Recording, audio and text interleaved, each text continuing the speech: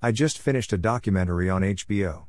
The title, After Truth, Disinformation and the Cost of Fake News, follows several different stories that occur between 2016 and 2018. Most people associate fake news with the Democratic Party. The documentary specializes in the use of false news that worked against and for both parties. We search for the truth. We watch shows about it, read on it incessantly, and find every imaginable source we can to prove ourselves correct. I promise that if you watch this with an open mind, you will begin to look over things differently.